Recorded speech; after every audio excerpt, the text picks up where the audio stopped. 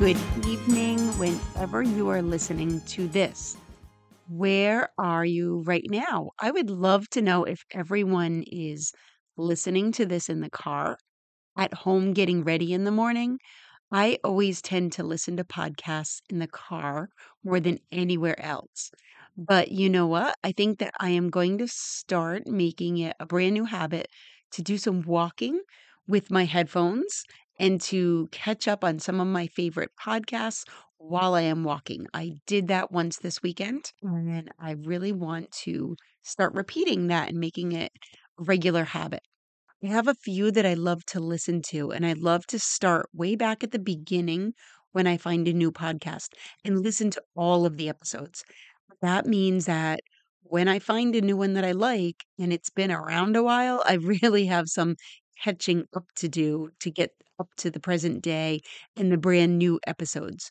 So send me a little note and let me know where you are when you listen to these episodes. We also just started watching Outlander again.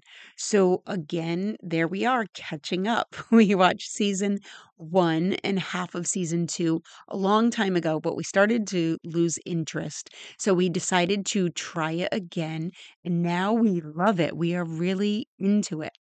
But when I took a look to see how many more seasons there are 7 seasons all done, and they're working on the 8th and final season. So we have a lot of episodes to watch and catch up on, but it's really good right now, and we are loving it. Okay, so this week we are going to talk about tiny little shift and how it can change everything. There are a couple of analogies that I want to give you. The first one is about the direction of a boat. Picture speedboat speeding off into one direction. If you are pointed directly toward where you want to go and you hold that boat steady in that direction, you will get there at whatever rate depending on the speed that you are going. Now, if you turn that steering wheel to make the boat go just 1 degree to the left or the right, it won't change your speed. It won't change the feel of driving that boat. But where you are going to end up is a completely different place that is miles off of where you would have ended up if you hadn't changed your steering. It's a small, minute change that you make, teeny little shift, but it makes a huge difference in the end. You get to different destination. Now, I want you to take a minute and let that analogy sink in as you compare that to just one little thing in your life. Let's say that you keep your life pretty much the same, but pick one area of your life, just one for this example. It can be a relationship that you have with one person, or your job, or the way you eat, or the way that you spend your free time or your money, anything. Now, I want you to picture what a huge change that you can make over time when you make one little change that you really stick with. Once you change it, you keep that change and you never go change back. You just stay on the new course. It's a permanent change. Okay, do you have a personal example in mind where you can see how this can play out in your life? And it can make a really big difference, right?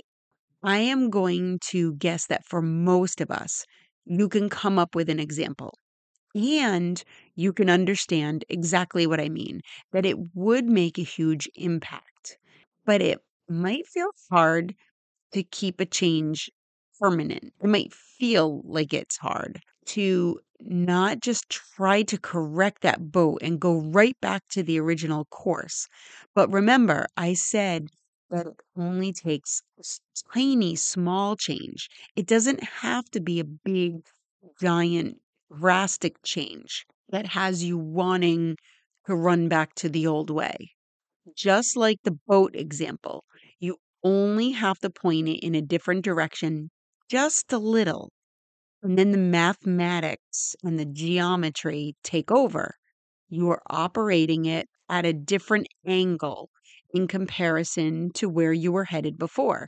So you are definitely destined to end up somewhere different. That's the first analogy. And here is the second one. It's the old parable that you may have heard before about blind men and the elephant. They are traveling and they come across an elephant which they have never encountered before. Each man is coming into contact with a different part of the elephant and they're describing it to each other. One is at the trunk, one is at a tusk, another one the tail, and another one the ear. They end up coming to blows because they don't believe each other. Each of their accounts and experiences are kind of nothing like the others. And this is an example of how different people can be in the same experience and in the same moment. But when you hear them retell the event, it sounds completely different. I'm sure you can probably also think of an experience like this that you have found in your life of retelling a story in a different way than someone else at the same event and thinking that it doesn't even sound like you were at the same event at all. Now, instead of thinking of different people's perspectives from each other, I want you to think about differences in your own perspective. Think about a couple of different days at work. Picture you and your own job, your own real life. But think about one day when you go to work and you have a headache, when you didn't sleep well. And then on top of that, you were fighting with your spouse when you left the house. Compare that day to a day when you went to work and everything was just working out for you. You slept great and you don't have a heavy workload that day, and your horoscope sounded fantastic. You have a great date planned for after work, or maybe it's your last day at work before a long weekend. Think about how differently you might feel about being at work that day. You might find that you have a radically different mindset about your own job when you are feeling different feelings and you are thinking different thoughts. You're just feeling different levels of health. All right, so let's use this idea, this information, to find something that you can transform today, right now, while you are listening to this. I would love it if we can find something in your life that you can make one small perspective change and find yourself steering on a different course that will have you end up in a different place. Let me give you some more examples of what this might look like. You have tried to give up smoking many times, but you get a diagnosis that makes you feel like now you are going to get healthier once and for all, and you decide not to smoke anymore, period. It's a small change, but big long term results. Well, let's look at an even smaller change. If a nutritionist recommends one small change for you, let's make it drinking water.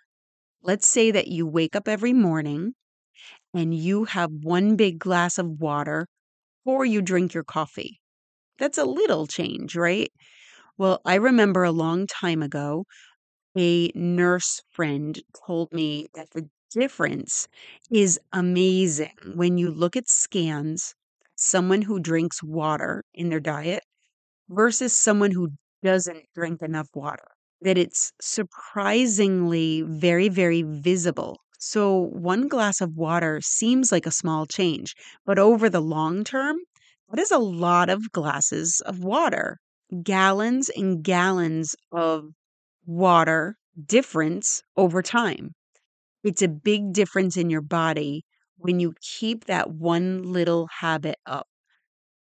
Okay, so those are habit change examples. Let's talk about a different kind of example, a mind shift example. If you make a little change in one thought, you can also end up in a different place over time. Let's take a common parenting challenge, and there are so many of them that you could pick, but let's just pick one. Let's say it's a toddler who wants to buy candy at the checkout aisle when grocery shopping. Now, of course, there are a million different actions that you could take that would change the problem. Don't take your child grocery shopping. Go through the checkout aisle that doesn't have the candy. You can change your behavior so that this problem doesn't come up. But I don't want to do that right now in this example. I want to show you how just a mindset shift can help. Let's say that the original thought that this parent has is, I want to go grocery shopping and I want my child to act compliant and not embarrass me. That kind of leads to calling what happens next problem, right? The parent is hoping that they can shop, go through the checkout line, and get to the car, and their child has a quiet face, looks relatively happy, is displaying some calm, and doesn't start having a temper tantrum because they want candy that the parent doesn't want to buy or they don't want their child to eat. So, yes, they can find solutions without changing that thought. Like I said, they can come up with an action to fix the problem. They might even come up with a system that they feel works for them. Maybe they tell their child that if they display calm throughout the whole store, that they will buy candy at the end. And that works well and good, except for if their child does not display calm before the checkout aisle. And then they have to make that decision whether or not to uphold the deal when their child is having now a bigger temper tantrum because they aren't getting the candy this time when they got it the other times. Or they decide to give in and get the candy and they basically throw the deal out the window, which essentially throws that whole system out of the window. But if they can change the perspective a bit, then maybe this whole incident isn't even a problem in the first place.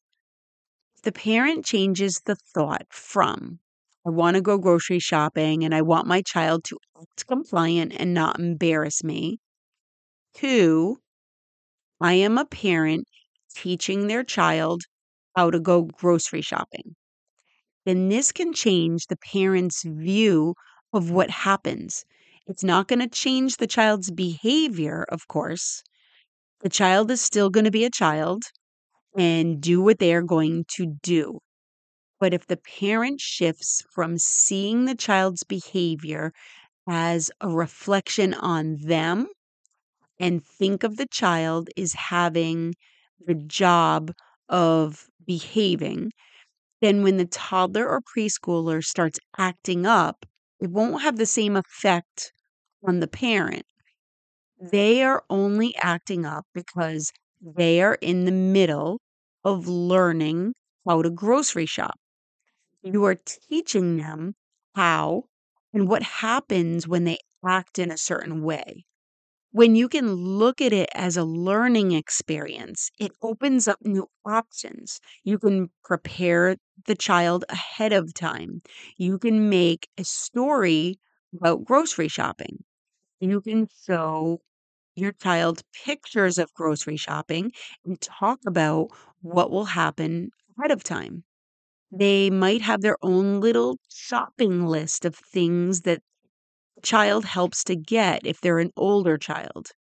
And when they get to the candy aisle and they want candy and it's not on your list, you can look at it like any other part of grocery shopping where you are the adult, they are the child, and you are in this experience teaching them what happens at the checkout. If you want to teach them that choosing candy is part of that part, then you will teach them that. If choosing a candy is not part of checking out, not part of that part of grocery shopping, then you will teach them that. When they don't like it and they start to cry, yell, have a fit, there you are again teaching them what happens in the grocery store when they do that. I have been in this situation before with one of my children, and I'll tell you exactly how I handled it. Now, I have lots of stories of parenting situations in which maybe I didn't handle it the best, or I would have handled it in a little bit different way if I could go back again. But when you have the stories of how you handled something, and afterwards you're like, yes, that was good. I nailed that situation.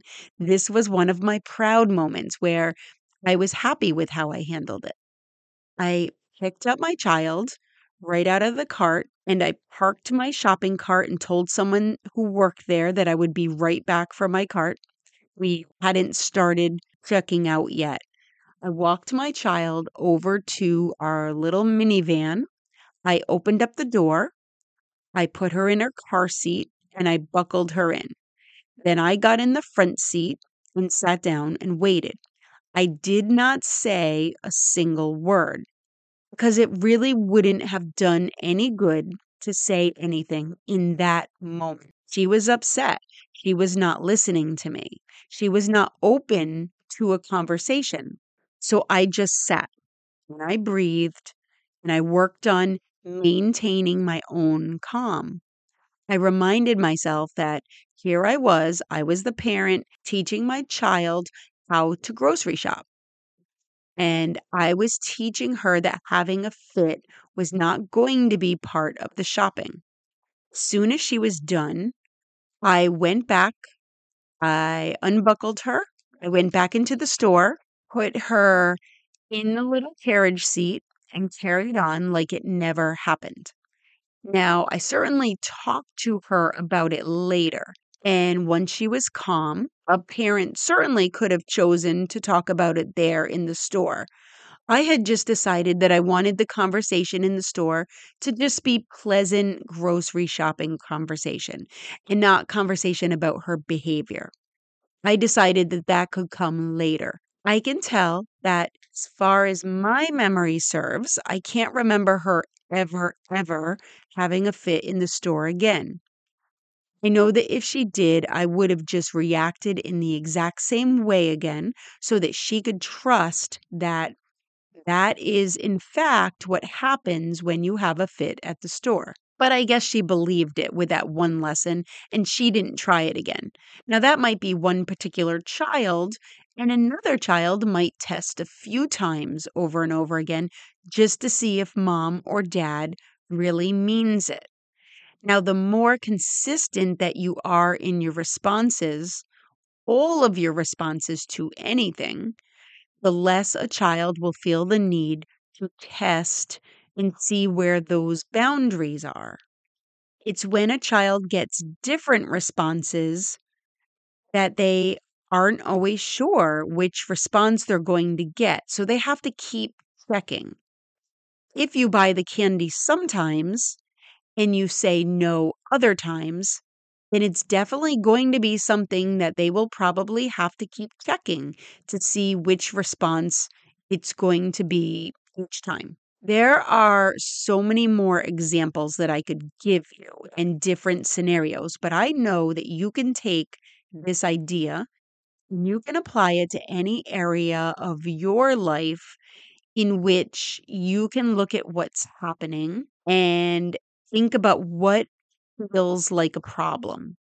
The first step to making a shift is always awareness. So you have to figure out what it is that you are actually thinking. Now, that sounds easy, but sometimes you have to dig down to get all of those underlying thoughts that you have, but you aren't completely aware of.